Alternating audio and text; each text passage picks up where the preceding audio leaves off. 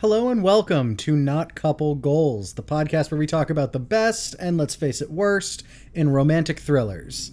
I'm your co-host, Tyler McCarthy, joined by my other co-host, Allie Nelson. And this week we are watching the new release, the 2022 movie Don't Worry, Darling. Directed by Olivia Wilde, screenplay by Katie Silberman, story by Carrie Van Dyke, Shane Van Dyke, Katie Silberman, and it stars Florence Pugh. Florence Pugh, Harry Styles, Olivia Wilde, Gemma Chan, Kiki Lane, Nick Kroll, and Chris Pine. So, we say this at the top of every episode, but for real, if you're listening to this the day it came out, Don't Worry, Darling has been in theaters for like 3 days. Go see it before you listen to this podcast, and then join us because we're going to get all into it. This is your spoiler alert.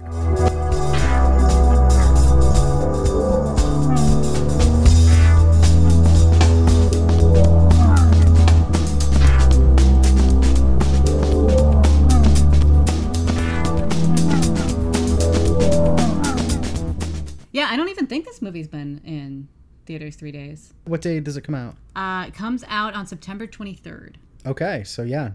Well, right at the top, I just want to say, you didn't know I was going to do this, but this is a very special episode of Not Couple Goals because it is the first one Allie and I are recording as a married couple. Yeah, we are couple goals. That's right. Yeah. So now this is a husband and wife podcast, and I'm really excited to talk with my wife about this new release because it was kind of crazy. I'm going to be honest up front, like this movie was not really my cup of tea, but we're going to get into it. But before we do that, I'm going to put it to you, Allie, for our first segment of the podcast, which is what you expected from Don't Worry, Darling going into it.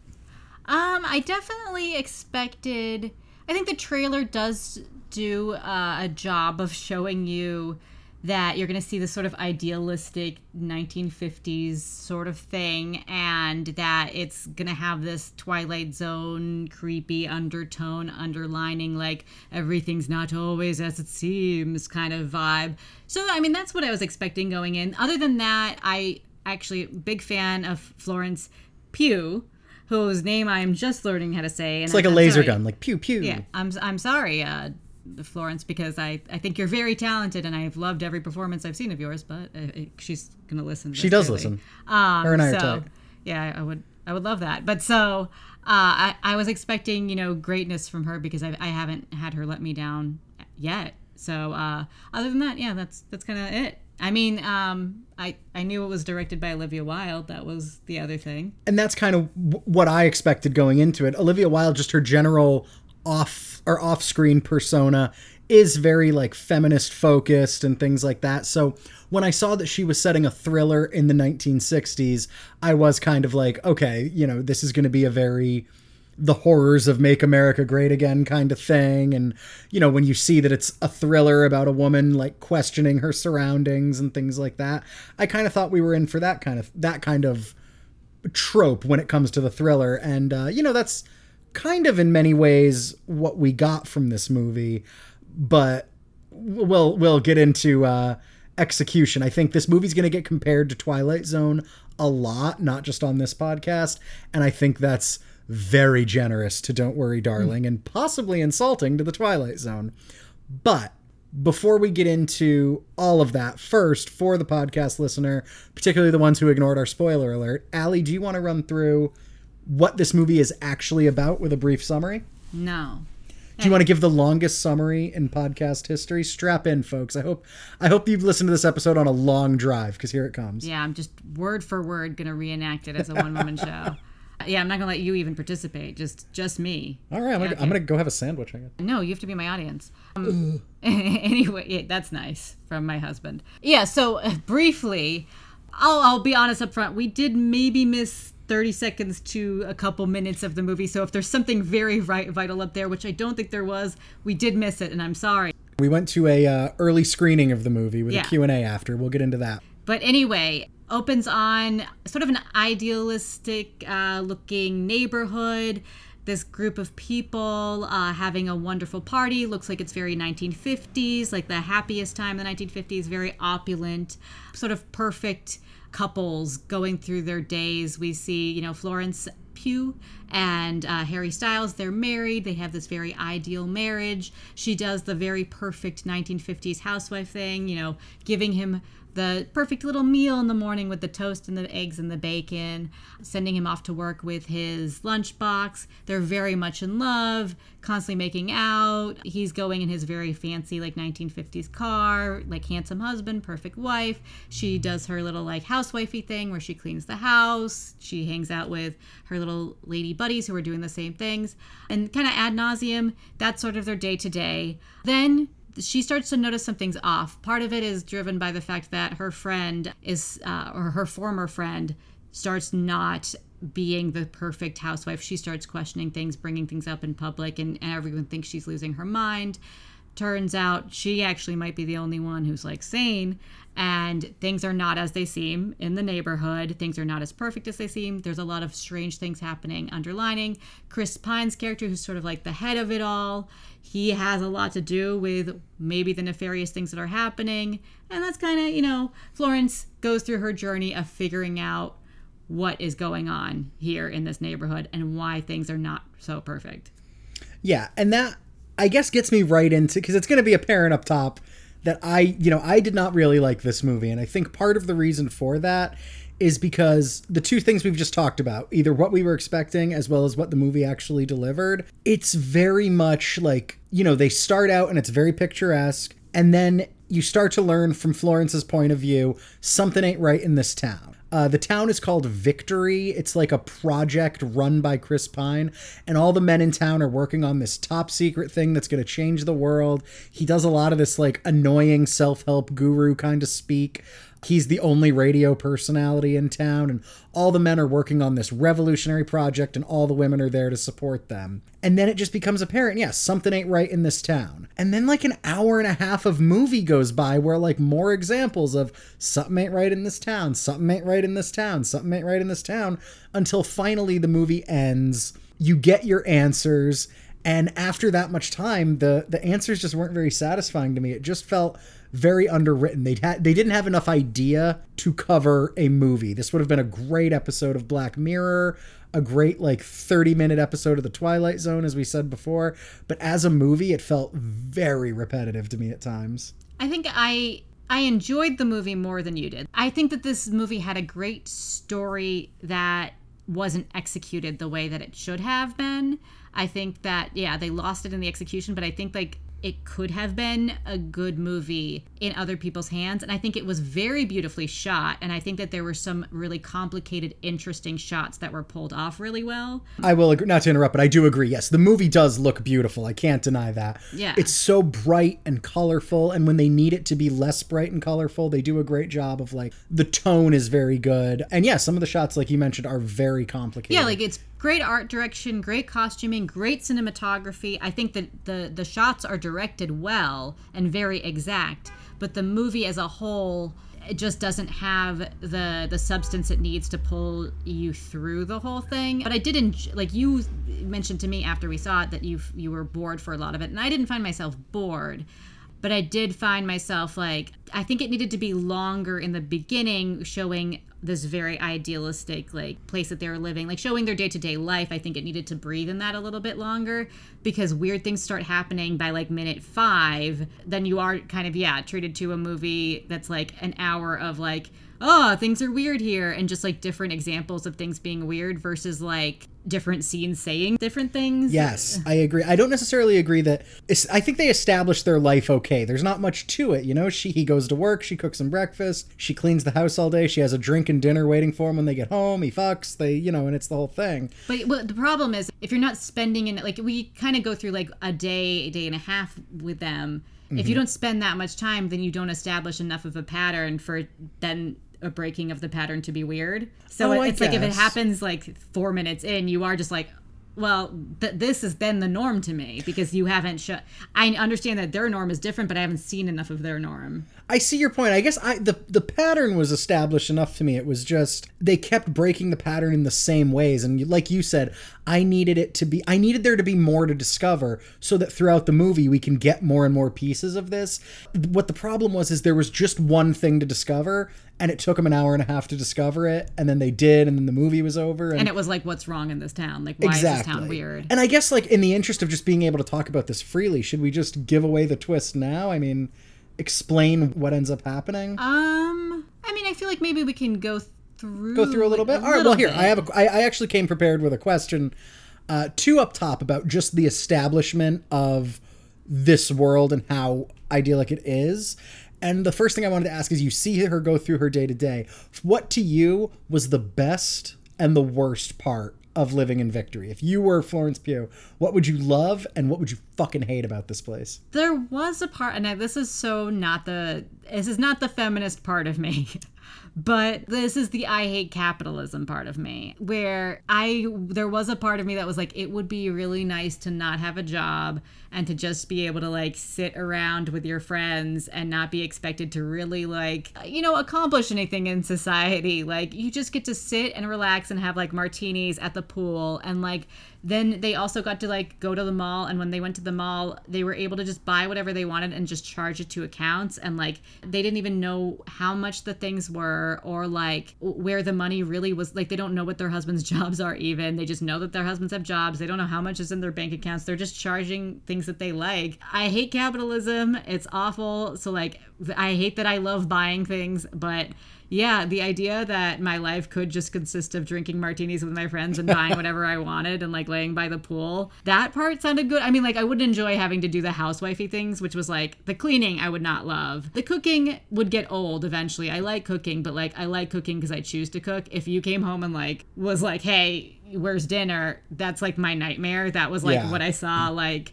so many women go through. Like, that's the example like a lot of the generation before us had. But I did appreciate that, Harry Styles plays Florence Pugh's husband, and I did appreciate where one night he comes home and she's passed out from a day of this town is weird, and he just like didn't bat an eye. He just starts making dinner poorly, but he just grabs the food and just starts doing his best, which I appreciated to see. Yeah, but it is another one of those like the bar for men is so low it's a tavern in Hades sort of things where it's like, like he's trying to do it, but he burns like 3 of the 4 courses that he's trying to cook and like can't even figure out how to do mashed potatoes. He's literally trying to smash raw potatoes in a bowl with like a bottle of scotch, and it's like, dude, like, you're not that stupid. Like, you gotta have more. You just boil them. You're not that stupid. Yeah. And you also come to find out that like his brain isn't focused elsewhere, so like he like at work all day. So yeah, what I would have loved is the luxury of it. I do think would that get old? Yes. Would like the demanding husband coming home being like, hey, where's dinner? That would get old too. Needing to clean the house all the time, that would get old. Not having a job, maybe I wouldn't care as much about cooking and cleaning, but I don't know. Like, that's not great. What I would hate about it, I suppose, is like the lack of intellectual stimulation. Yeah. It definitely seemed like there was not like the things on TV was just like it was black and white TV and like Chris Pine's voice telling you like things are wonderful. We're driving forward while society is moving backwards and telling us to move sideways and in an oval, twirling toward greatness. It was like all that kind of speak. A lot of like Andrew Ryan bullshit for my BioShock fans out there. And I didn't really see like I think saw books, but they seemed to be more window dressing. Like there just didn't seem to be anything. Not a cracked spine in that house. Yeah, anything interesting. Like, so I think lack of intellectual stimulation I would have hated, and like they can't go to the beach or like really leave. So the confinement of it I think I would hate too. And the ballet. All the women did ballet for some reason in front of like a portrait of Chris Pine. There's a lot. I like the act of doing ballet. I just hate ballet teachers. A big central plot of the I guess like the first act, second act, is Florence Pugh's character does see her former friend start to question this society. Like they're very out in the open with it. Like they're aware that they're in this grand experiment. They're living in this grand experiment.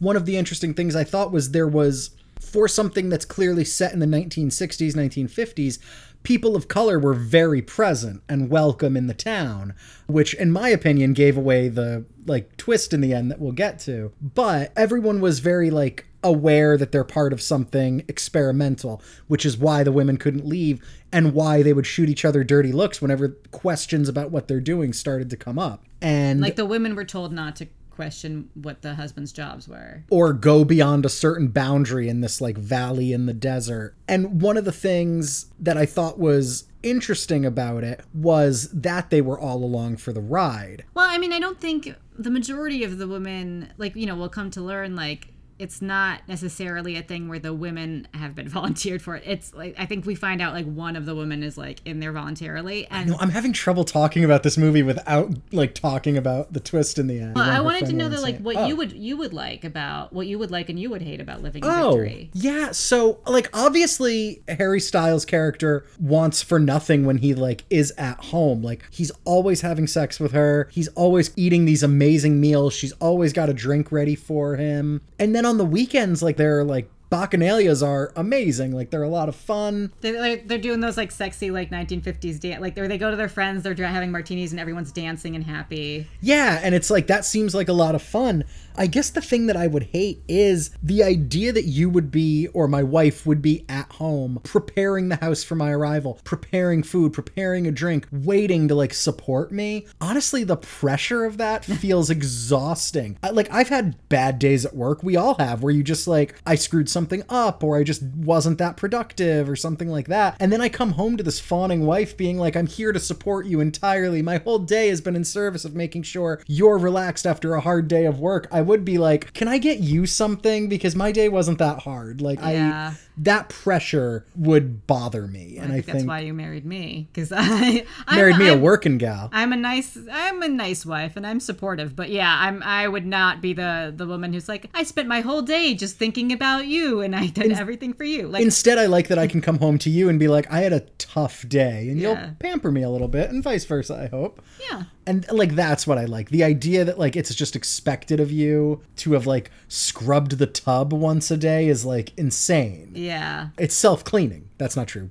Wash your tubs, but not once a day. Jesus Christ. Yeah. Yeah, and I think that's really like the crux of it. I mean, the fashion was, I also think, something I That's don't like. true. I don't like the idea that I would be forced to dress like that every day, like forced to wear a dress and like to, you know, have your hair done and blah blah blah. I wouldn't like that every day, but I do love the fashion of like the 50s, 60s era. Yeah. And I like that they all looked good, you know, like even the men, because like men don't have a lot of like fun fashion Yep. in general, like especially nowadays. But yeah, the men looked pretty sharp. The cars were gorgeous. The men did look sharp, but at the same time, and it's still true today, there's not a lot of diversity in men's fashion. Like at the time, men wore suits and fedoras and different variations Yeah. of those. Like there wasn't a lot to it. They'd go to parties and they're wearing like khakis and one of those bowling shirts. And Yeah, like a plaid that's the button-up. casual look. Yeah, there's not a lot to it. And yeah, if you don't have the build of Harry Styles, like yeah, those suits don't look that great.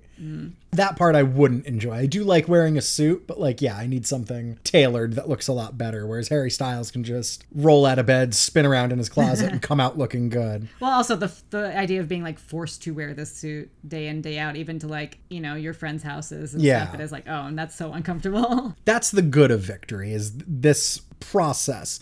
The men all go to work at the same time, the women stay home at the same time, and they have this life. But then cracks start to show. And let's talk a little bit about the thriller elements of the movie. What was your favorite sort of scary vignette, fucked up thing that happened to Florence Pugh? You know, it's hard because they all do a little blend together because they were all very similar. Like there Yes. wasn't like one where I was like, oh my God, I'm so scared, or this is really freaking me out. Like the first sort of one that I remember is when she's cracking the eggs and nothing is in them. Yes. And like she's such a great actress that like she makes a lot out of something that like wasn't so interesting. Yeah. But like, you know, it is interesting, but yeah, when she cracks like every egg from that thing, and I'm interested enough to watch, you know, her do each one, but yeah, lesser actress, that would have been a boring scene. So I think like that, like the opener of that, I think because the movie hadn't quite lost me. I was intrigued by that one. And then once she actually like she's sees a plane crash and she follows it into the desert, I guess that was the most interesting one, because like she actually kind of physically goes on a journey, and seeing the plane was so, they really didn't deal with it. Now I think about it, like what happened with that plane? Because what was it? Like, again, I'm struggling to talk about this movie without giving away the twist. I promise, podcast listener, we will give away the twist soon. It just feels disingenuous to just go at it at the top. But everything... But they were very isolated, and it was like this isolated community. So there's a plane that she watches crash, and that leads her into the desert where you're not supposed to go, to like the Victory headquarters. Yeah, the fact that that plane doesn't come up, like we don't find out, was that a plane that was part of Victory or bringing them something? I mean, nothing is by accident in this world that we learn. But it seems like it shouldn't have happened. It's right. Should we just talk about it? Because I want to talk about the scares, but in order to talk about the scares, you have to talk about why this is a thing at all. Yeah. And I'm curious to know your thoughts on a lot of it.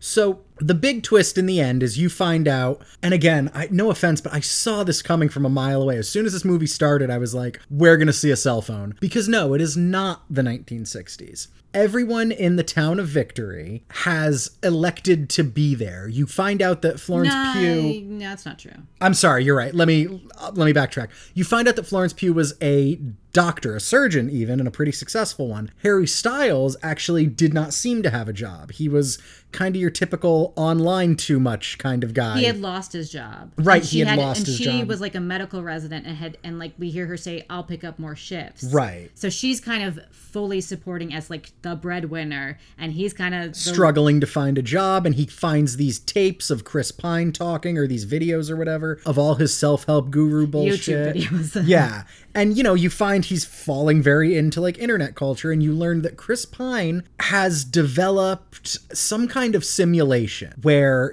people can live in this idyllic town of Victory during the day, but then all the men have to leave. Again, this is a simulation. Everything that's happening to Florence Pugh, I guess we get the idea that she's laying in a bed in her, like, crappy apartment. With this, like... Clockwork Orange type thing, like keeping her eyes open, and a projector showing certain like touchstones to keep her in this reality. And so Harry Styles is kind of a loser. He lost his job and then like fully develops into weirdo greasy loser. Like he looks greasy, incel, unshaved. Gross. Yeah. And he basically takes it upon himself to force the woman he loves into this life. So she is no longer working. He like decides, oh, well, you're miserable working all the time, so you can live this life in Victory. And they don't exactly explain how, but he and all the other men leave every day. They go into the real world and they make money to keep them there at night. So almost all of the women are there, not only against their will, but they're not even aware that this is happening. Or that they've lost all of their memory. Exactly. When Florence Pugh starts to put it together, they take her and they like make her undergo electroshock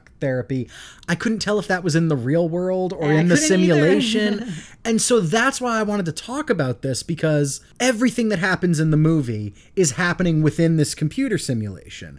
Every scare, every plane crashing in the desert for no reason, everything is part of a computer simulation that theoretically should be controllable by Chris Pine and the other people, but it's not. So why is all of this happening at all? No, I mean, like, the majority of the things that are happening, I think, are just, like, defects.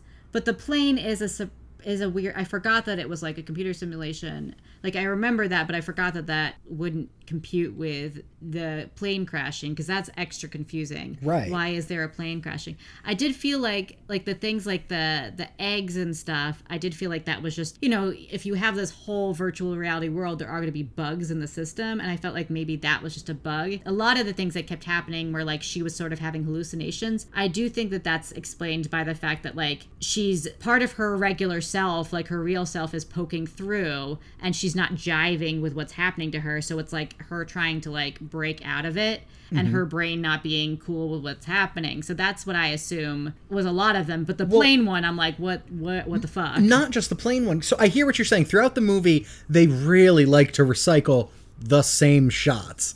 And what they're doing is they're recycling shots that are this projection that they're using to keep her Which is in the what she's reality. Actually seeing in her real body. So I get like the story element of it, but like as a viewer, like God, do we see these scenes so many times. So she's in this simulation, and then you see things like when she's dancing and the woman who, before her, sort of broke from the reality and started to question things. You see her start to like bash her head in the mirror and things like that. At one point, like there's a creepy shot where Florence Pugh is taking a bath, and her bath is like next to a mirror, and she sort of sinks into the tub, but her reflection doesn't. Yeah. And it's like, okay, but like who is that for? The hallucination thing, the woman before her mentioned she's been having bad dreams. She's unable to sleep. She's been seeing things. And she speculates that this is them punishing her for going out of bounds and discovering things she wasn't supposed to discover. So I'm like, is this scene at the ballet where she's getting scared? Are the eggs, are all of these things glitches in the Matrix? Or are they Chris Pine punishing her for being like an inquisitive woman? No, because the eggs happened before she breaks any of the, like Florence breaks any of the rules. Oh, you're right. And the woman, I think it is Margaret, she specifically says that her son is taken from her because she broke the rules. And then we do find out that the children actually aren't even real. So her son being taken from her, yeah, that is probably a punishment that they gave her. I think the other stuff that's happening to her is she went into the when you go into the desert and you walk to the Victory headquarters, there's like a big mirror building thing. Yeah. That if you touch it, it breaks you out of the simulation. And she must have touched it because she kind of she calls Florence after Florence does it, and she's like, hey, you touched it too? Weird.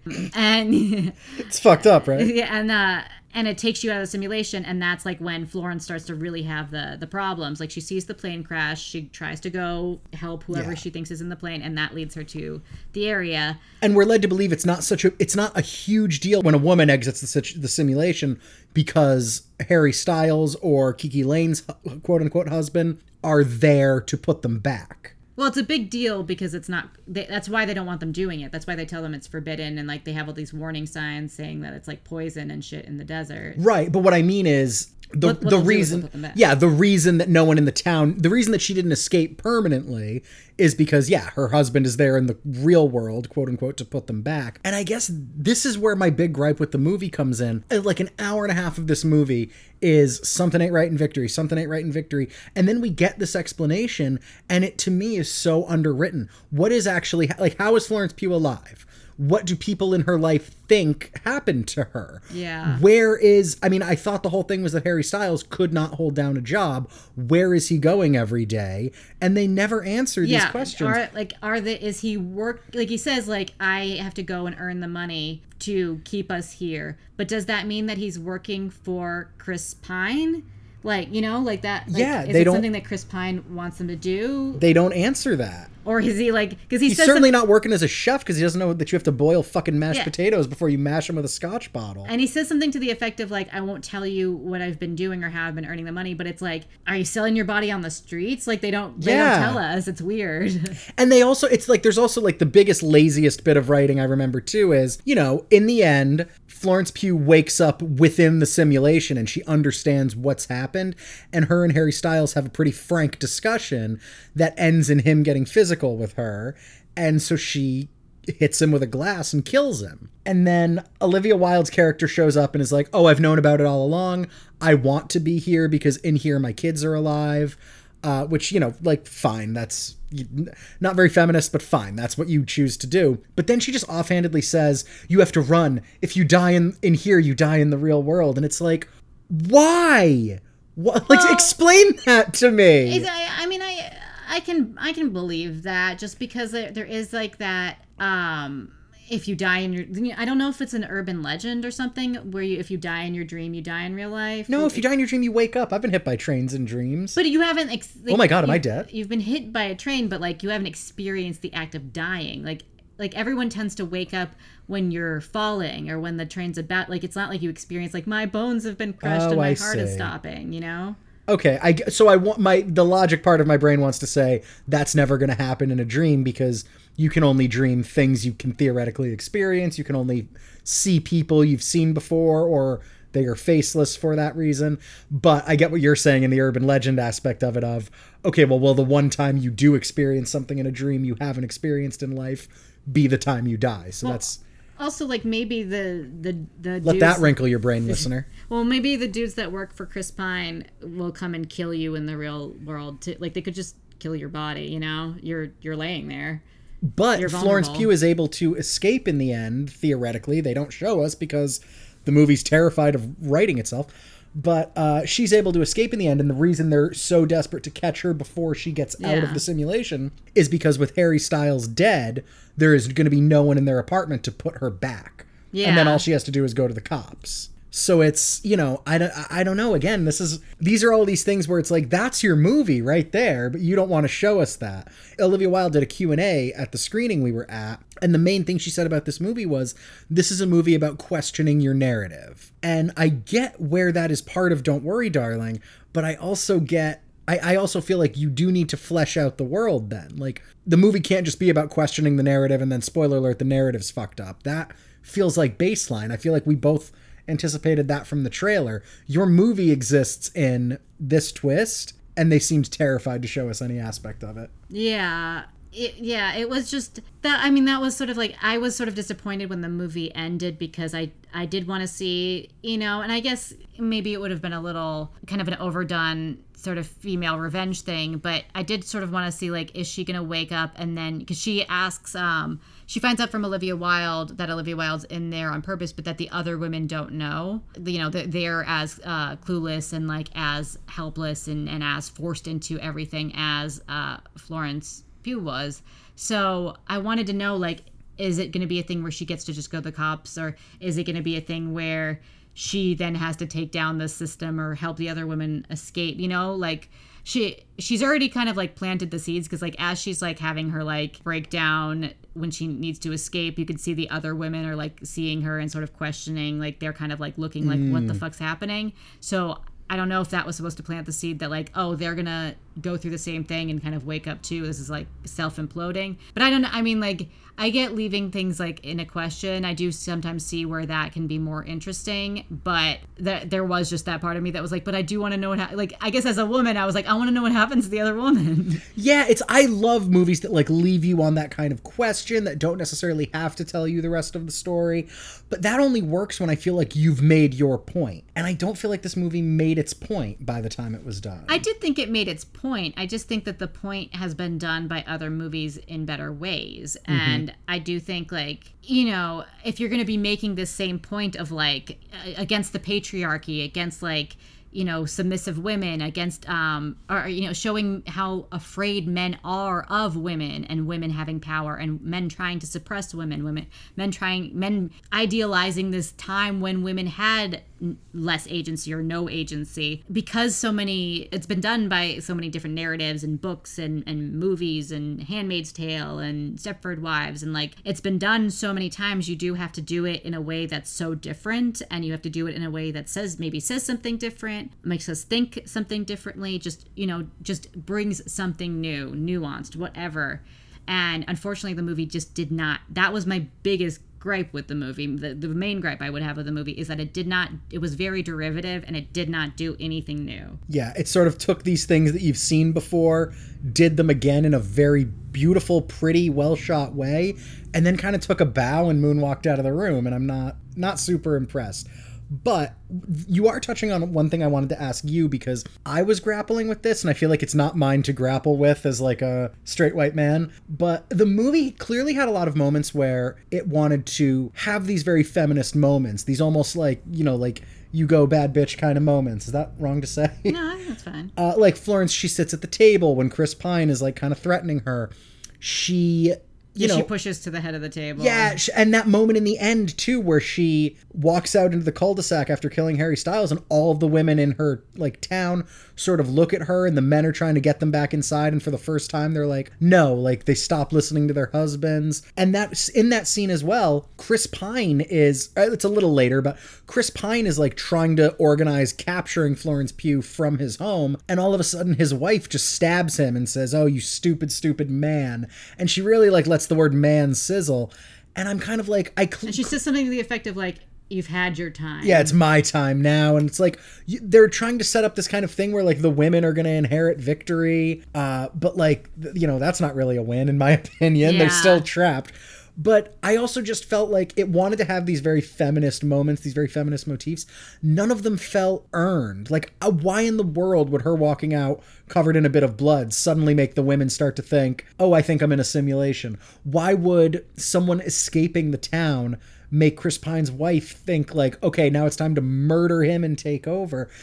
All of these things just felt very like tell, don't show. Well, I don't fully, I mean, something that was confusing, like Gemma Chan played Chris Pine's wife, and it's not quite clear whether, it's never made clear whether she is in on it with him or just really, one of the brainwashed wives who's like really bought into her husband. So he is being very cavalier with his language around his wife when Florence is on the run. He's talking on the phone and he's not hiding much from her, I guess, but she's not hearing the other part of the conversation. Like, she could just think like he's chasing after Florence because Florence is trying to escape and no one's allowed to escape.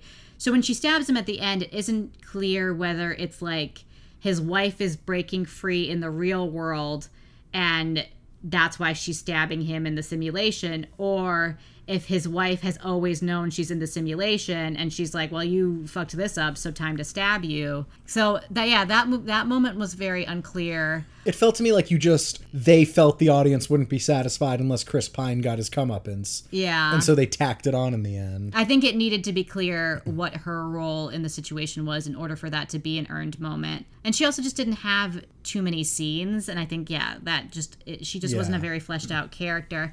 I don't agree with you when it comes to her walking out covered in blood. It's very clear she's hurt her husband at the very least. I do think that would make the other women be like, wait, what? Because first of all, it's well known that Margaret had like her break with reality. Mm-hmm. And then to have a second woman having a break from reality and then very publicly walking out in this white dress covered in blood. She had just come back from treatment, was supposed to be cured and stuff. And to have something so abnormal in this like idyllic scenario, to have something so different happen, I do think would be like, oh, that doesn't compute, and would kind of like start waking you up from the simulation. So I do think like that would kind of like create flaws in the system because it would be making you think, which nothing else in this entire thing makes the women think, I guess, but the whole movie up until that point was a lot of Florence Pugh essentially just like shaking everyone around her, being like, Chris Pine's lying, something's happening in town. Wasn't a lot of that. I guess I just don't get why the dinner party, for example, where she's just straight up saying what's on her mind, didn't achieve that goal, but walking out in the end after she's discovered everything did. And like the way it's shot, it does seem to imply that the women are waking up from this simulation in a way. And like her explaining that all of the couples in the town, for example, have the exact same love story, that doesn't move the needle an inch. But her walking out when the audience and she have discovered what the town really is, that starts to form cracks. And that's where I'm like, this doesn't track. I don't get this. I don't agree with you because show don't tell, first of all. Show don't tell. So like she's telling them at the dinner table like, hey, everybody has the same meet cute. Like, hey, have you noticed this? And so like, yeah, that's going to make you be like, what? But like, it's different seeing somebody covered in blood coming out of her house. Like, that's going to break your, like, that's not part of the routine. Like, they're not reading books. They're not watching movies or anything interesting. This is a very stimulating thing that you're visibly seeing that's really fucked up, that's happening in front of you, that's happening in this neighborhood, that's amazing and perfect, and you're told everything's perfect and happy. And also at the dinner table, the husbands are also still there to keep being like, don't listen to her, don't listen to her. Like the husbands are still like able to have that level of control, whereas they're trying to pull them away so they can't see her, but the women have already seen her with the blood, and so the cat's out of the bag. Something's fucked up has happened. They can't control that the same way that they can be like, oh no, honey, like don't listen to her. She's just being PMSing and being a bitch, I think where we disagree maybe is that you said sort of her being like, hey, we all have the same meet cute. They're like, oh, wow, that's weird.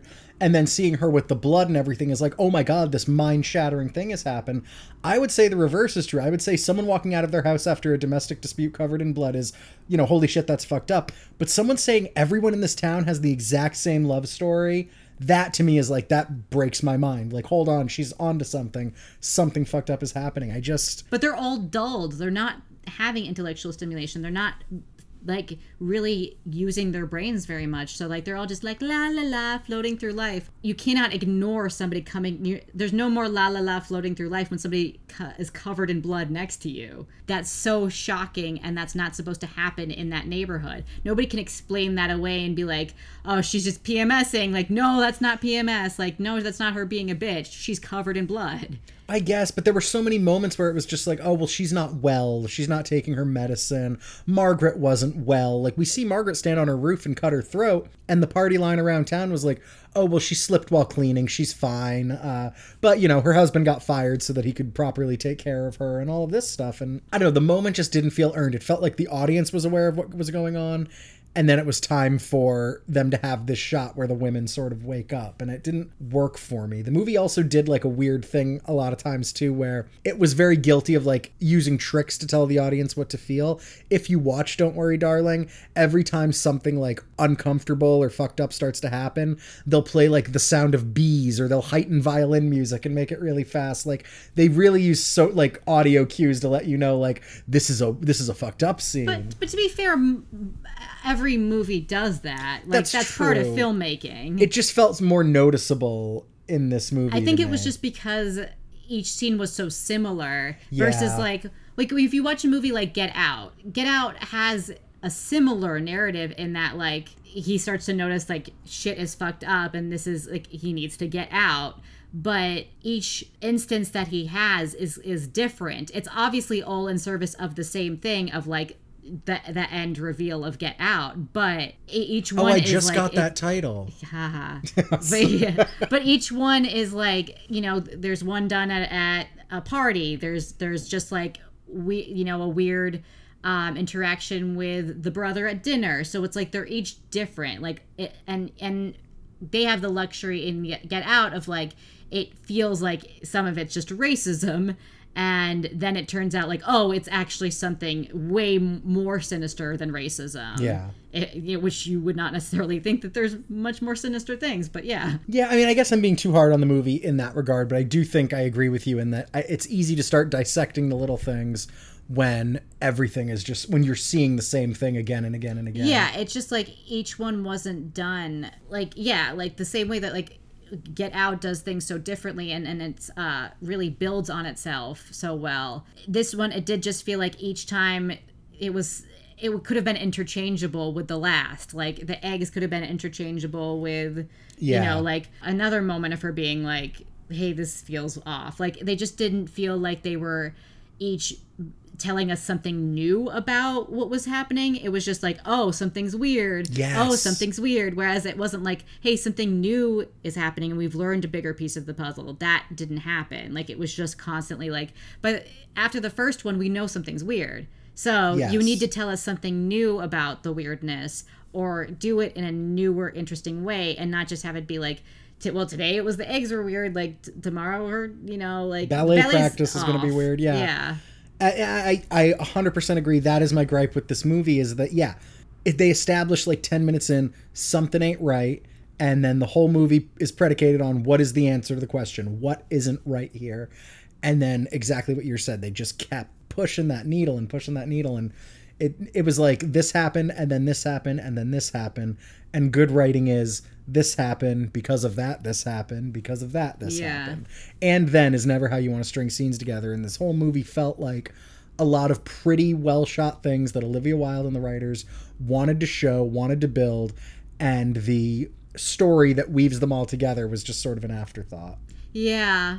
Like, you know, like there were definitely interesting shots. Like, I really liked, I think it must have been the first, when she touches the weird mirror thing that like takes you out of the simulation, and it goes and we have a zoom in on her eye, and then her eye kind of changes to this group of like synchronized swimmer dressed women who are doing this dance that's in the shape of a pupil. That it was not her eye.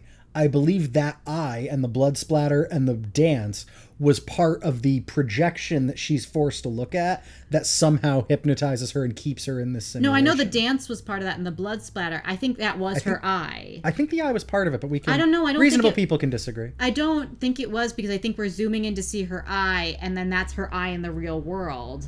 And we're seeing what her eye is seeing in the real world. Maybe Because I think you're it was right. actually Florence Pugh's eye. I kind of assumed it was Chris Pine's eye. No, because it looked like her eye. And then I think that's. I'll save the podcast listener me like frantically Googling. It was a blue eye, so you do the math. It's very pretty. I thought Florence Pugh had brown. Now I'm thinking Chris Pine has brown. I don't think eye. she does. Again, we're not going to Google Very this. pretty eye with lots of vibrant color, and then seeing, but the way that dance was done, it looked like a pupil. Like it had like the complexity of what a pupil looks like, the different like textures and everything. It was really beautifully done, and I could tell that Olivia Wilde, like even like the producer at the Q&A was talking about how she was very like relentless in wanting certain things perfectly, and she wouldn't give up until she had things perfectly. And I feel like this was an example of where she must have been really meticulous about it, and it pulls the shot off beautifully. But unfortunately, you can be meticulous and pull off really beautiful shots, but you have to be, when you're a director, you have to be worried about the entire movie. And if you don't have the pieces to artfully put together the movie, you can have all the beautiful shots you want, but the movie as a whole is just, people are going to remember it was pretty, but they're not going to enjoy the movie, or they're not going to think it was as artful as you think it is. Agreed. I think many scenes in this movie will be or could be discussed in like a film school setting.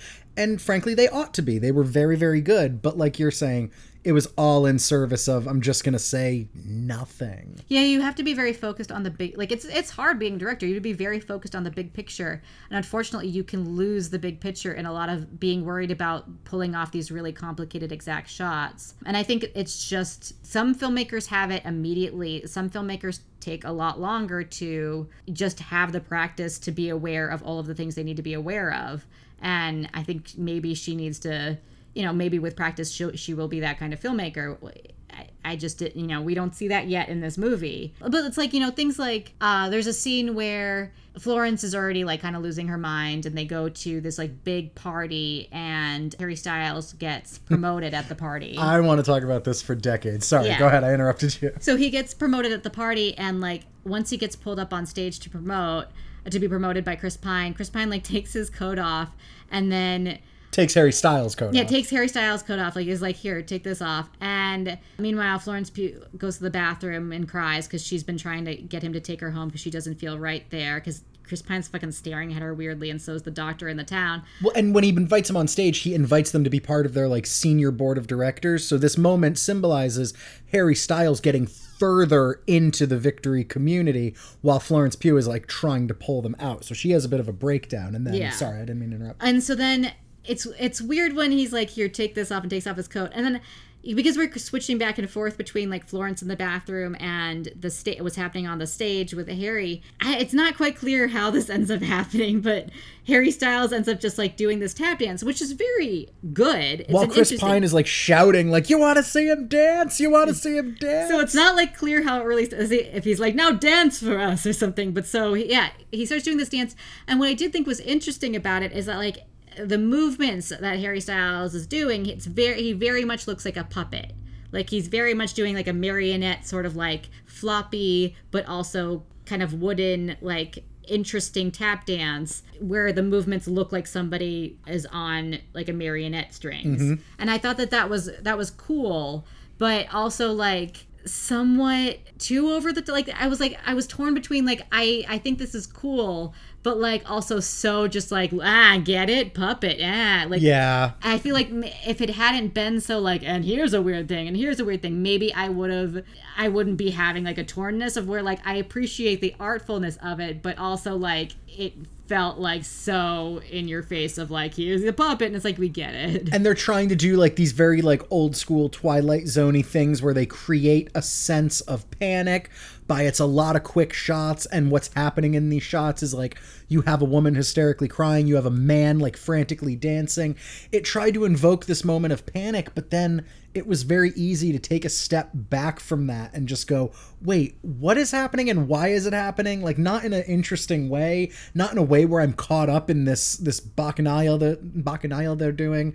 I can't pronounce that. Bacchanal they're doing. I shouldn't have tried it. But not in a way that I'm caught up, in a way of where I'm like, all right, like now someone really needs to explain themselves in this movie.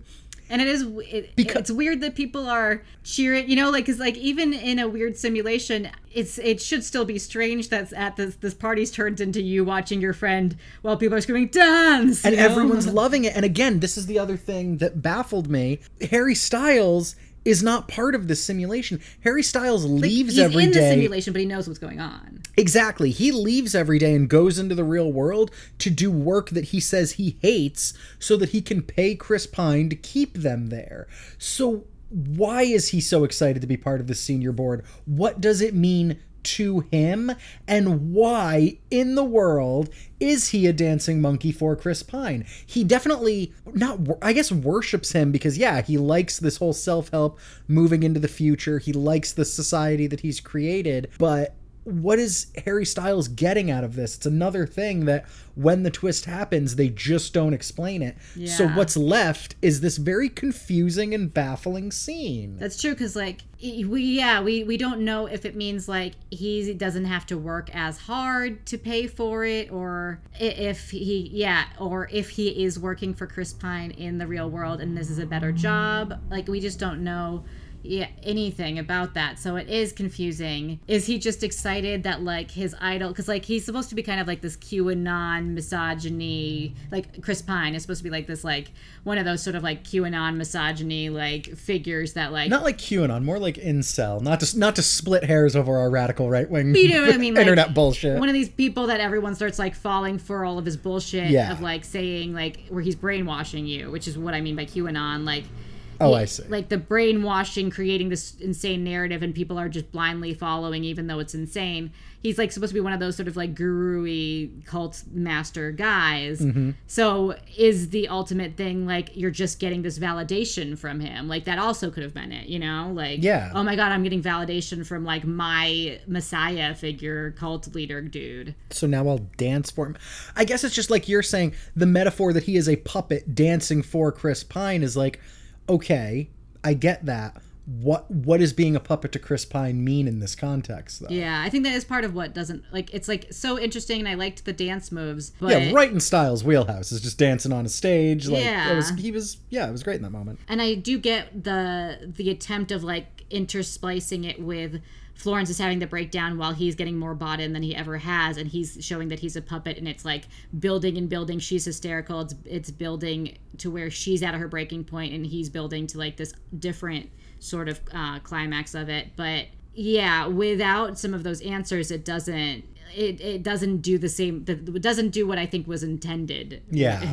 Another part I want to discuss before we move on to our next segment. I actually have one more question for you, but I want to discuss this part first. The dinner party. This was arguably the part where, at long last, I felt like, okay, we're moving the needle, we're moving forward.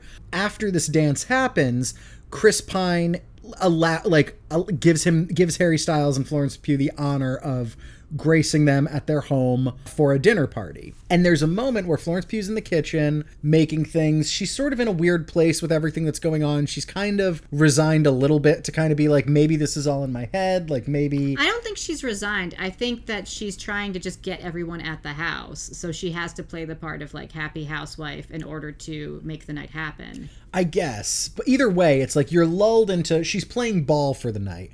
And that's when Chris Pine, like, kind of goes to the kitchen alone with her and kind of lays out the game. He's like, I know what you did. I know what you've been thinking.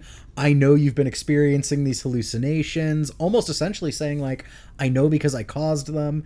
And he really, like, has this sinister moment where he talks to her like a person. He says, I've been waiting for you, somebody to challenge me. Yeah, like no great man has ever achieved greatness without someone challenging them. And I think, like, basically commends her. And then they sit down for a dinner party and she just, like, explodes with truth and just starts calling him out, and it just keeps not working, and he keeps doing his whole thing of like, you know, the doctor prescribed you medicine, I'm sorry you're unwell. And I wanted to know what you thought about that scene, specifically why he would do that to a paying customer.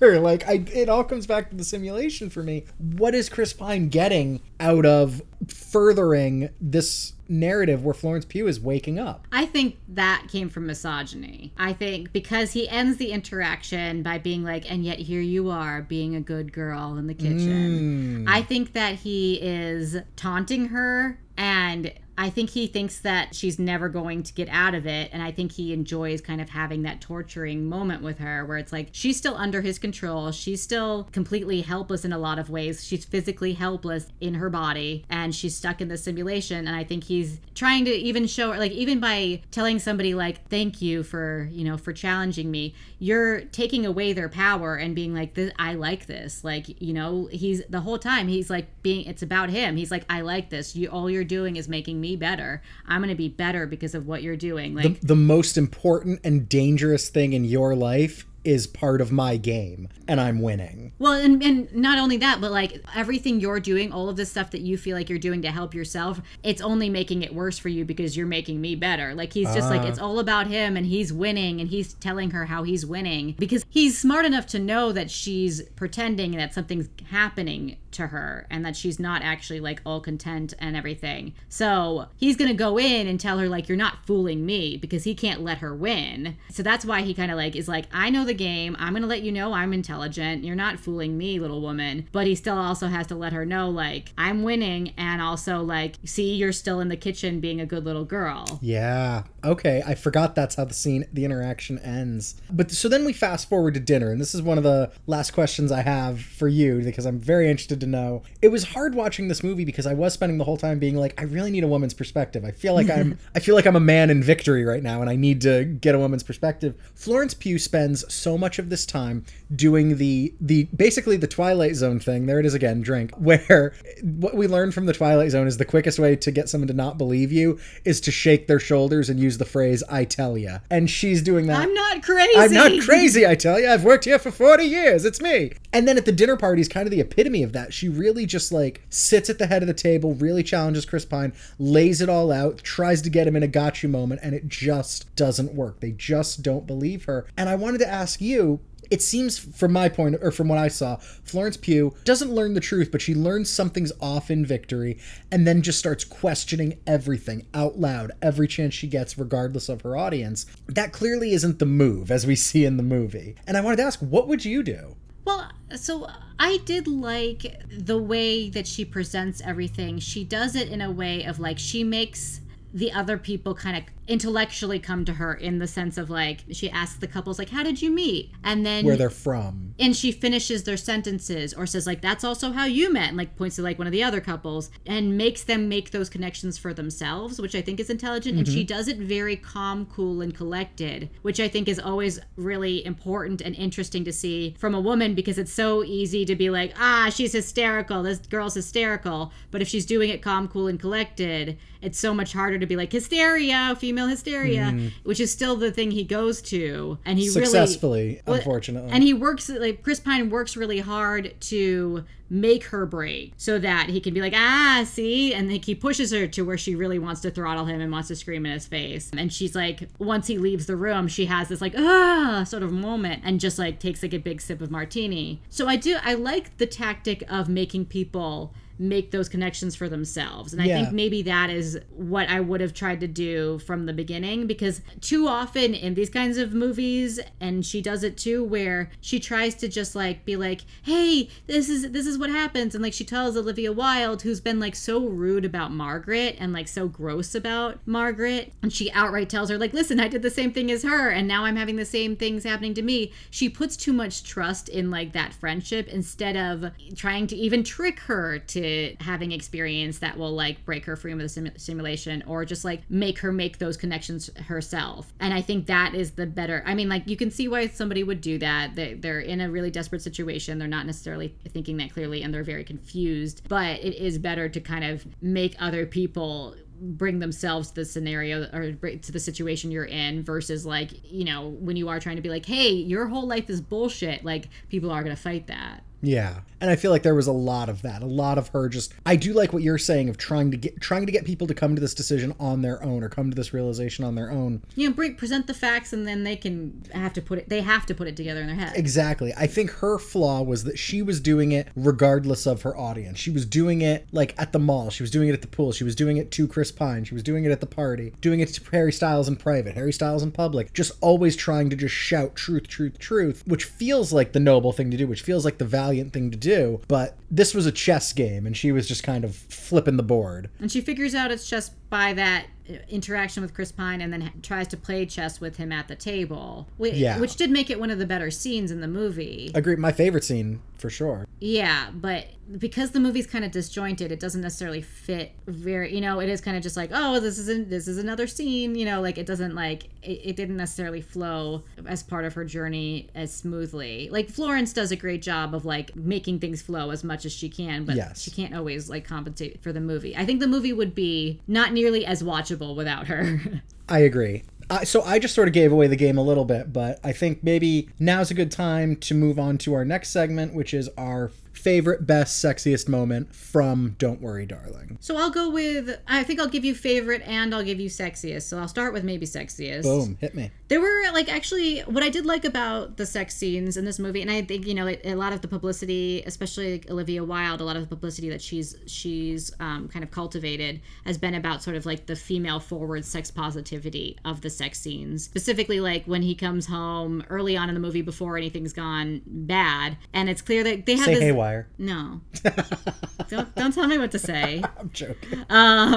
But so they're still madly in love. We always hear how Alice and Jack only have time for each other, and he comes home, she's cooked him this great meal, and then like he just goes to town on her vagina on the kitchen table. Like he goes down on her, and I do appreciate seeing like very rarely growing up would you see like female pleasure. It was always like people would get horned up, they'd start hooking up, and then it was clear it was immediate penetration and the woman was loving it, when that's not really how sex works in real life. Yep. So it is better to see like so many more movies and TV shows and everything are showing like foreplay is a thing, and that's actually what most women enjoy the most, and like penetration isn't the be all and end all. So I do like seeing like a sex scene where... Was there any penetration in this movie? No, I think he may have been like fingerly penetrating her. Or I guess, yeah, like intercourse, like sex, I should say. Because the other sex scene that we really see is also somewhat early on in the movie when they start hooking up at Chris Pine's house, when they go to like a celebration party, afternoon party at Chris Pine's house. I did find this one weirder in that, like, so they start hooking up and she's like, oh, anyone could walk in. And then she can see Chris Pine has walked in, and she doesn't stop Harry Styles from, like, I think he's fingering her. Yeah. And she doesn't stop him from doing that and just makes eye contact and holds eye contact with Chris Pine, who, like, smiles at her and then is like, shh, and then, like, walks away. And that's, like, it was weird because she doesn't know yet that things are, like, fucked up. So it's weird that she doesn't tell her husband, like, oh my God, stop. Yeah. And that she holds the eye contact while she's like having orgasming moments. I like didn't get that at all, because he brings it up later as like a sign that she's been going crazy, and it's like, I don't know, dude, you kind of just admitted to watching them having sex. Yeah, I feel like you didn't do either of you a good moment here. Yeah, that was, I appreciated that both of those scenes were very much about her pleasure. The second one had that weird aspect of like, but wait, why is she not stopping? It felt like they were teeing up like Chris Pine like enjoying the women sexually, or like having an affair with her, but no,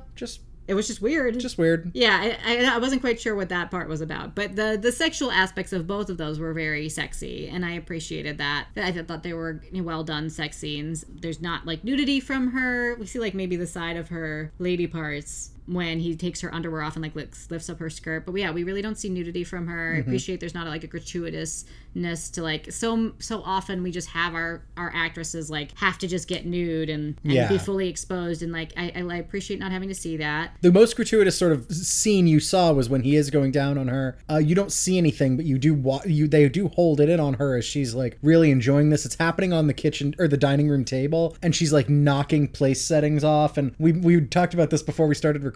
She's knocking over like plates and things and all of that, and it's like, well, wait, why did she set like 8 places for a table for two where two people are going to eat. I didn't it was a meal understand. for two people. It's like they were there just so she could knock them off in a fit of ecstasy. But also, like, the last place setting that she knocks down, it seemed like she did that just cuz. Like, the first couple ones, she needed some space to, like, lay down. That one, she just knocks it down. And it's like, hey, you have enough room to kind of, like, move around and enjoy this. Why are you just knocking down the last? Like, you don't have to knock that one down. That's passion. No, she had enough room for the passion.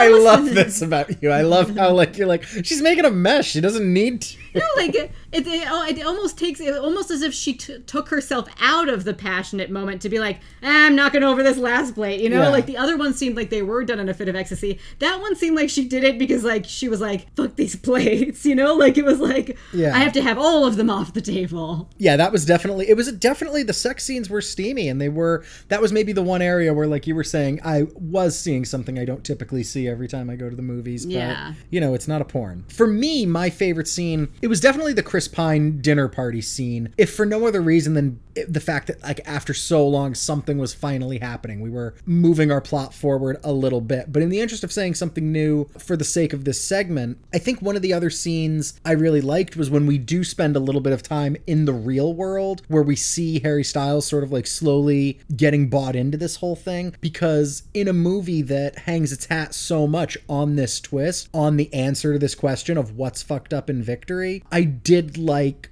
seeing that slow descent and getting those answers. I guess I'm noticing that my two favorite parts were ones where, like, yeah, the plot was finally moving forward. Yeah. But I did think it was well done. I liked that this very bright, vibrant, colorful movie suddenly became kind of gray when we're in the real world to establish this. But yeah, that was probably one of my favorites as well. I would say, like, my favorite was, like, potentially the shot of, like, the dancer, like, the eyeball to the dancers. Like, that was just so well shot that I was like, this must have, like, as somebody that, like, works behind the scenes of, like, film and television, that annoying part of me, like, kicks in where I'm like, this had to have taken so long. Like, and it's just like, I just appreciate the work that it took, the lighting, the choreography, like, how many, like, the place where the camera needs to go, the color, like, of the black and white, like, the shadowing, everything had to have taken so long, and it was very well done. I really appreciated something that well done.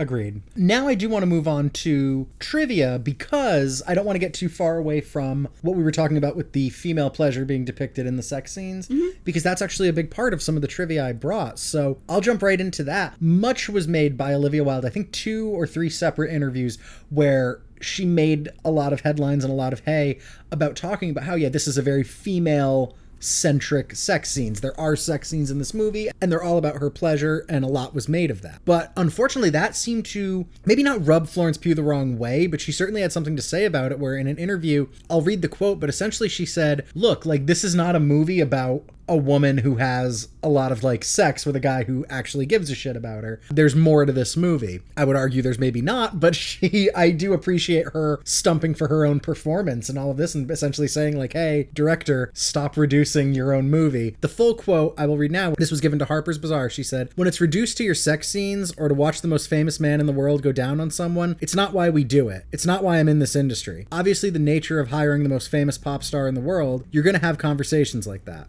That's just not what I'm going to be discussing. Parentheses, this movie is bigger and better than that. And the people who made it are bigger and better than that. And I kind of really liked Florence Pugh in that moment of kind of being like, this is not, if you're going to watch this movie because it's like, oh yeah, Harry Styles is going to be doing sex scenes, like, they worked too hard for everyone to just talk about those couple scenes. Now, I didn't like the movie, but I do like that sentiment of, like, don't. Well, I also just think, like, as a woman and as an actress, somebody in the public eye, she has to deal with people constantly staring at her body, constantly making comments about her body. And she is a very talented actress. She's an Oscar-nominated actress. And I think she has every right to be like, listen, like, it's awkward to be in an interview, and this is the only industry where, like, people are going to start asking you about you making your O face, you know, like, it's so, like, people forget that that's like, yeah, when she filmed it, it was probably a closed set, it's very intimate, and then suddenly you're on, like, the Today Show, and people are like, so you have a really sexy scene, and that's uncomfortable, and, like, it's weird that people want to focus so much on that, and especially when she seems uncomfortable, and she's an actress, she's saying, like, I do work, can I talk about my work, and not talk about, like, the sensationalism, the sort of, like, aspects of it, and I appreciate that. Maybe not the Today Show. They're lovely, but... Yeah, no, I just mean like, it's weird. No, I hear you, and I understand too. A lot of headlines were made about how Florence wasn't going to be doing press for this movie, and it's like, oh well, is that signs of strife with Olivia Wilde? And unless the strife was that she really didn't appreciate how much her director was making headlines about her movie being about these sex scenes with Harry Styles, I do think maybe she was just trying to avoid exactly what you just said of like, talk to me about the intimate moments, because that's just watch the movie if you want to say. Parts of her performance in this movie, which again, I didn't really care for this movie, she's so good, and parts of her performance that deserve to be dissected, her O-face is like way at the bottom of that list. Yeah. Still talented, sure. Moving on to other trivia, one of the other things was Wilde wanted to play the lead in this movie originally, but when she saw Florence in Midsummer, she apparently was like, oh no, I'll do that and just play a supporting role. Another, Kiki Lane actually replaced one of Allie's favorite actresses. Kiki Lane being the Margaret who discovered everything beforehand, was the catalyst for the whole thing. She was a replacement for Dakota Johnson, who dropped out after scheduling conflicts. She's not one of my favorite actresses. I don't love that nepotism runs wild in casting all the time, so I've made that clear. I don't hate Dakota Johnson or anything. I just think that she's had quite a leg up. Yeah. I apologize for putting you in the position of having to explain your Dakota Johnson position. This was one of the things we learned at the Q&A, but we can talk about it a little bit. Victory Corporation, the end zone where she had to run in the end to sort of get out of the simulation, that is actually the iconic Volcano House in the Mojave Desert. It's a community of Newberry Springs, California, where this town is actually really preserved to look just like this. So you can actually go and visit that cul-de-sac, and apparently there's a ton of cul-de-sacs just like it. The house was previously owned by PBS television personality Huell Hauser, who donated the home to Chapman University in 2012, shortly before he died. And then finally, we'd be remiss if we didn't talk about the behind-the-scenes drama happening with Don't Worry, Darling. A lot of times in these movies, we talked about this in our last episode with The Boy Next Door, some of this happens just so that people will go see the movie. And sometimes it's engineered. I don't know if that's what's happening here, but it is interesting. So I'm going to give it a light dusting because, frankly, there's a lot of he said, she said in this, and I don't feel comfortable taking a side. But one of the big things that happened with this movie was Shia LaBeouf was originally cast in Harry Styles' role. Harry Styles, I think, did an adequate job. I understand a lot of people are going to see this movie just because Harry Styles is in it, but I don't think he was anything to write home about, but at the same time, he was not bad by any stretch of the imagination. I think he's got a good carear ahead of him. Yeah, I was going to say, I actually think he showed great potential. I don't think he was earth-shattering or anything like that, and I think it's a little, hard to see people getting roles when they don't really have the resume for it, but I think he actually showed that he's willing to really commit, and that he's a charming person on screen, and that I think he actually will be a really good actor eventually. I think he has the potential for it. Yeah, he would have to put in a lot of work that perhaps his pop stardom does not allow, but he's not without talent. Yeah. But he was also not I wouldn't be nominating him for anything for this movie. Yeah. But I think you put it best, potential. LaBeouf claims he exited the movie, whereas Olivia Wilde claims she fired him as part of her, quote, no assholes policy. Where I think the truth lies somewhere in the middle is that Shia LaBeouf has a process of acting that is very heightened and can make a lot of people uncomfortable. Rumor has it made Florence Pugh uncomfortable. And this was all pre-production. He claimed in an email to Olivia Wilde that he left the movie and was not fired because he couldn't find time to rehearse with Florence and the other actors. There wasn't sufficient time exactly built into the schedule. And then Olivia Wilde did a bunch of interviews where she was like, it's my job to protect my cast, and he had a style that was just not conducive, and really made it sound like he was weird on set, so she gave him the axe.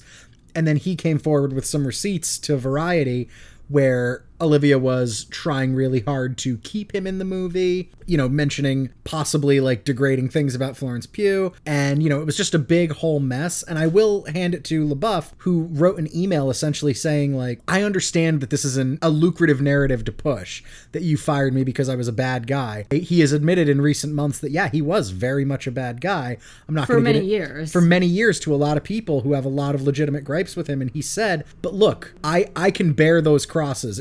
Those are mine to bear. The narrative that I was fired is just not truthful. So someday, my daughter's going to read a lot of bad things about me that I have to answer for.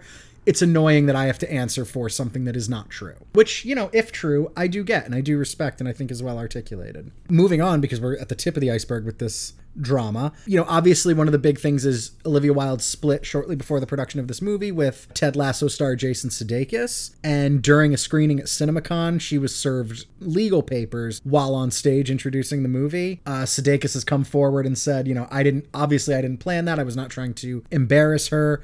Some people believe him, some people believe her. It's, you know, again, the truth lies somewhere in the middle. She had some unkind things to say about him too. Yes, but again, I also like who knows? Even if he was that vindictive, like he's at least smart enough to know that's not going to look good for him. She began dating Stiles after they got to know each other working on this movie. And there's a rumor that that's one of the reasons that maybe Florence and her didn't have the greatest relationship, because there's rumors that it distracted Olivia Wilde, or that it was uncomfortable seeing them be so lovey-dovey on set, and then she'd have to do like a scene with the guy she just saw her director be lovey-dovey with. So I don't know if that's true, but I remember reading about that. Yeah, and according to people, like, people had a source that was like, oh, well, you know, it was just apparent how much chemistry they had on screen, so naturally it carried over to off screen. And I'm like, did they share the screen for like alone at all ever? There was like one scene where she's like, oh, the boys are playing golf, you should go, and that was it. So I don't know about that. And then finally, we're going to talk about the spitting incident at the Venice Film Festival. A video was going around for a while where Harry Styles arrives to the screening and appears to spit in Chris Pine's lap, and Chris Pine appears to react as though someone just spit in his lap. Very graciously, much more than I would. Pine's reps have come forward to every outlet who's reported on it and have said, no, that didn't happen. But as for what is happening in that video, still a mystery. The official party line across the board with all of this drama circulating, other than between Wilde and LaBeouf, is that everyone had a great time working on this movie, everyone respected each other, there's no bad blood, and they're really happy and chill with each other. So, okay.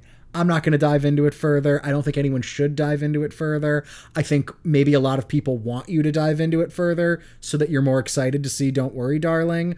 But that, I think, leads us to our final segment of the podcast, which is, do you think people should see this movie? Do you recommend this movie? Well, so...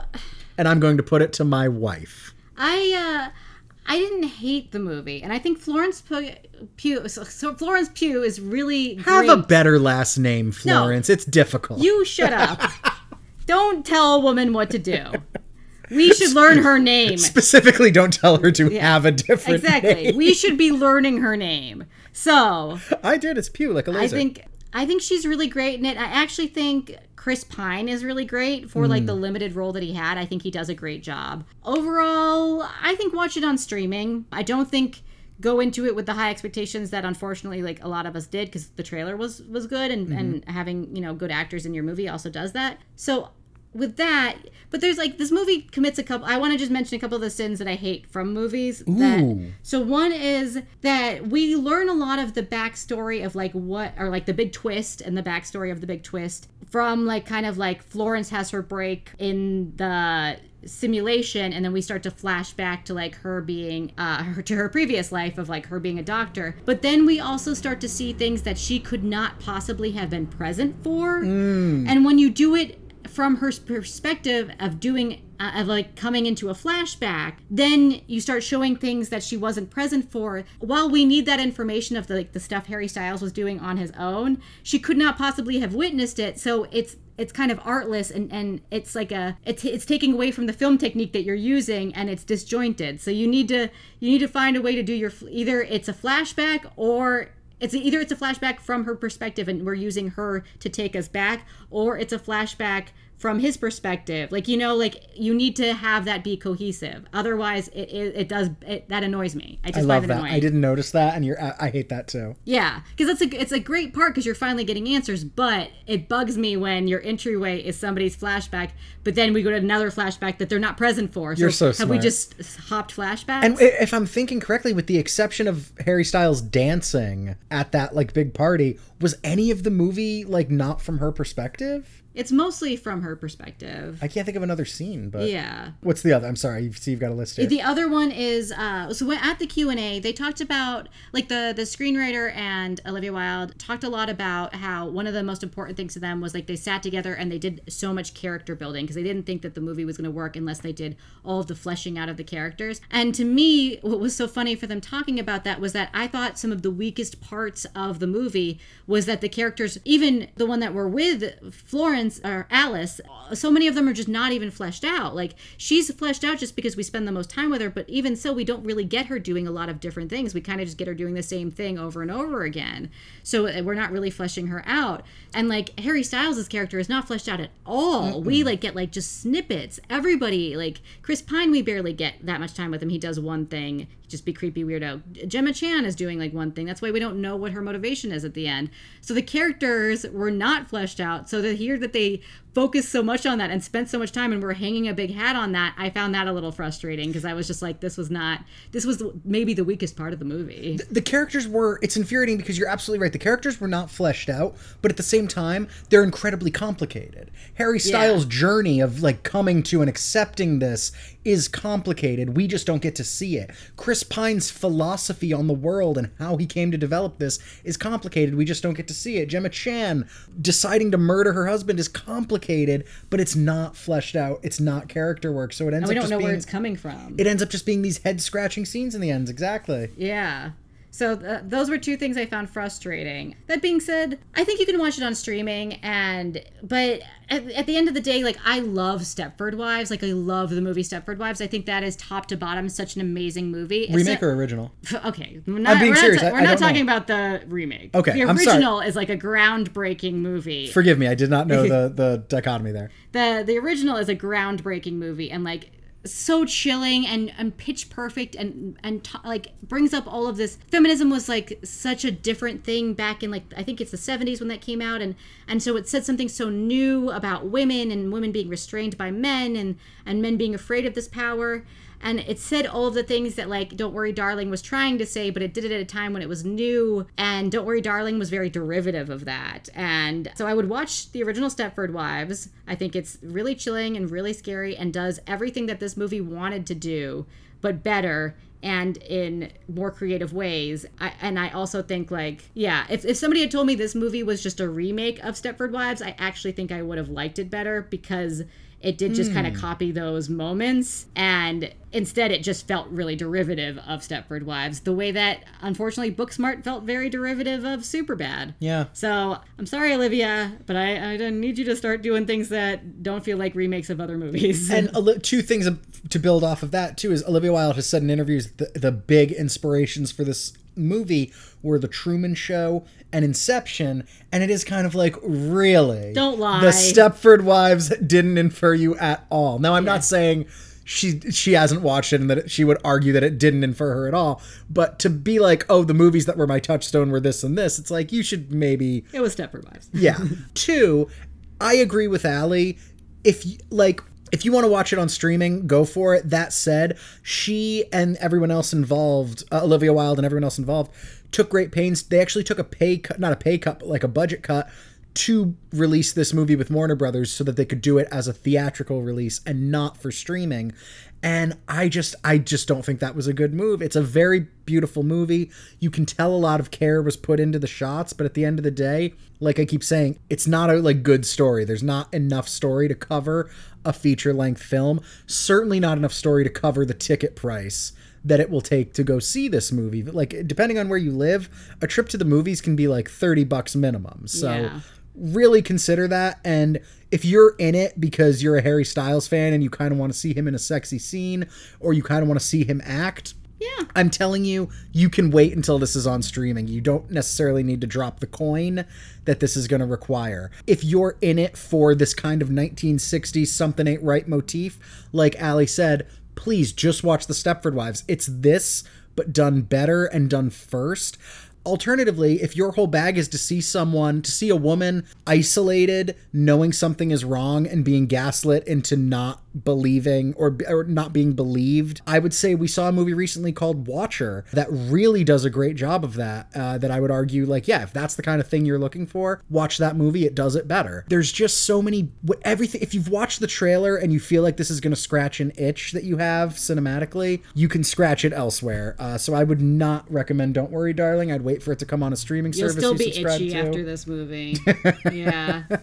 Wait till it subscribes to streaming. Fast forward to the sex scenes if that's what you want. You know, that's it. I do not recommend it. I recommend watching it ish, but yeah, I wouldn't be like, never watch this movie. Yeah, I guess I'm not saying run away from it, but it's not worth going out of your way. It's not worth your money. It's not. It's pretty.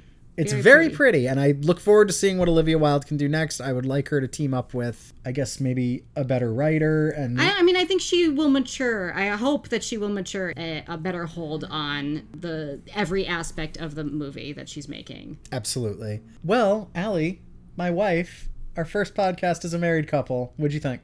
Yeah. Thank you all for listening. Wife, where can people find you? You can find me on Twitter and Instagram at AnalRetentive, ANELRETENTIVE. You can find my writing on parade.com. And sometimes the two of us have done other podcasts. What did we do? The Socially Distanced podcast, a couple others, but I'm not really going to announce that just yet. Yeah.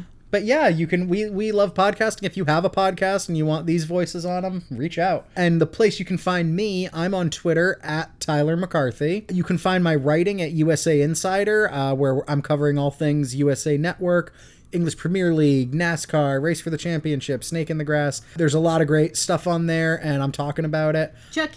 Chucky, how could I forget? Chucky, which also leads me into our final goodbye, which is, guys, it's the start of spooky season. So next episode, you can find us kicking off spooky season with a very good friend of ours covering the classic kind of ooky spooky movie, Ghost. Yeah, that's right. So we will see you then. I love Ghost too. Yeah, and special thanks to Mallory Johns for our intro and outro music. And special thanks to Alex Marcus, our producer.